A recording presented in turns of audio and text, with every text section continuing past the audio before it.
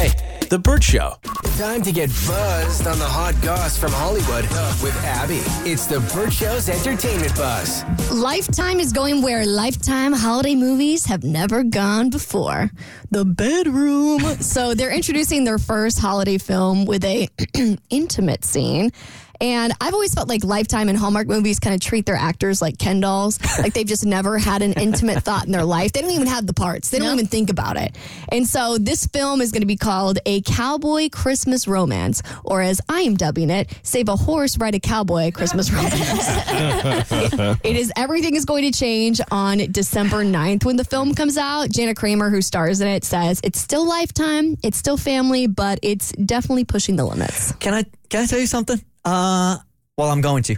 I hope you do. It's a radio show. We kind of need you to talk. And we've got 5 minutes to kill, so I might as well.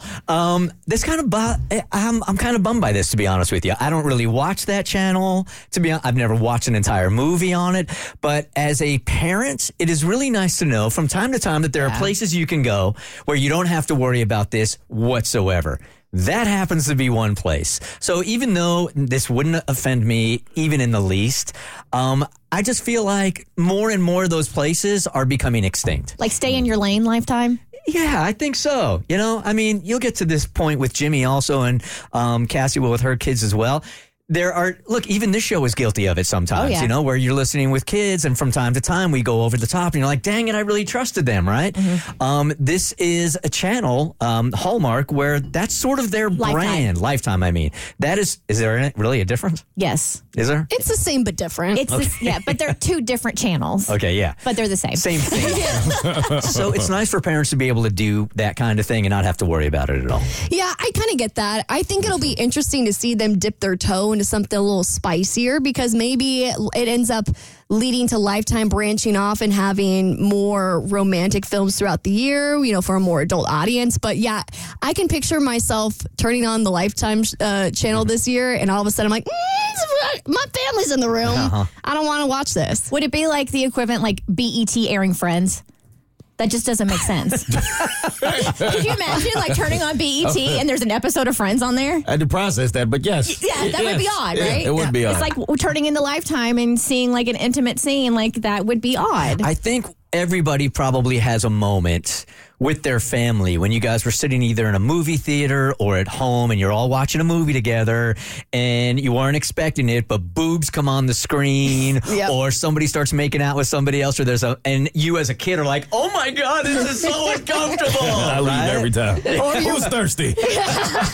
Or you're watching something in the family room. Nobody's in there. Your parents are in like another room and you're watching a movie that has like one sex scene. And of course, your parents come in during the one intimate scene. You're like, I swear, 5 minutes ago this was normal. So yeah, be aware when a cowboy for Christmas or a cowboy Christmas romance comes on the screen on Lifetime. You wanted to say Save a Horse, Ride a Cowboy for Christmas, didn't you? Yeehaw. All right, Travis Scott is taking no chances at his concerts anymore. So at a recent show, he literally stopped it to stop a couple arguing in the audience. So a little backstory, if you didn't know about the Astroworld tragedy, it was this fatal crowd crush where 10 people ended up passing away at his concert due to how crowded it was. So it looks like he's being extra safe because when he saw this couple in the audience getting into a little tiff, he stopped his set, put the spotlight on them and said, hey, we're going to have a good time.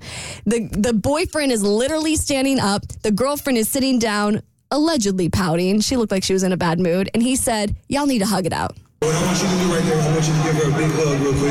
Stand up. Hey, give her a kiss. You gotta give him a hug like you love him. You gotta give him like a real hug, like just one of them. Like, yeah, there we go.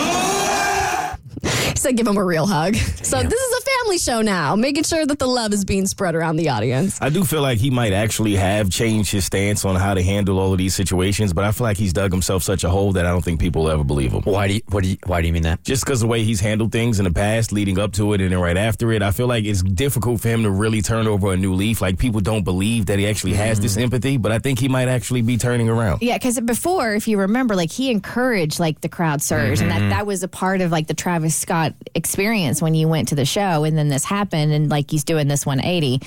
But I think after a trauma like that and a tragedy like that, I would hope that it would have that effect on you, that it would you would see the world differently and you would change your ways.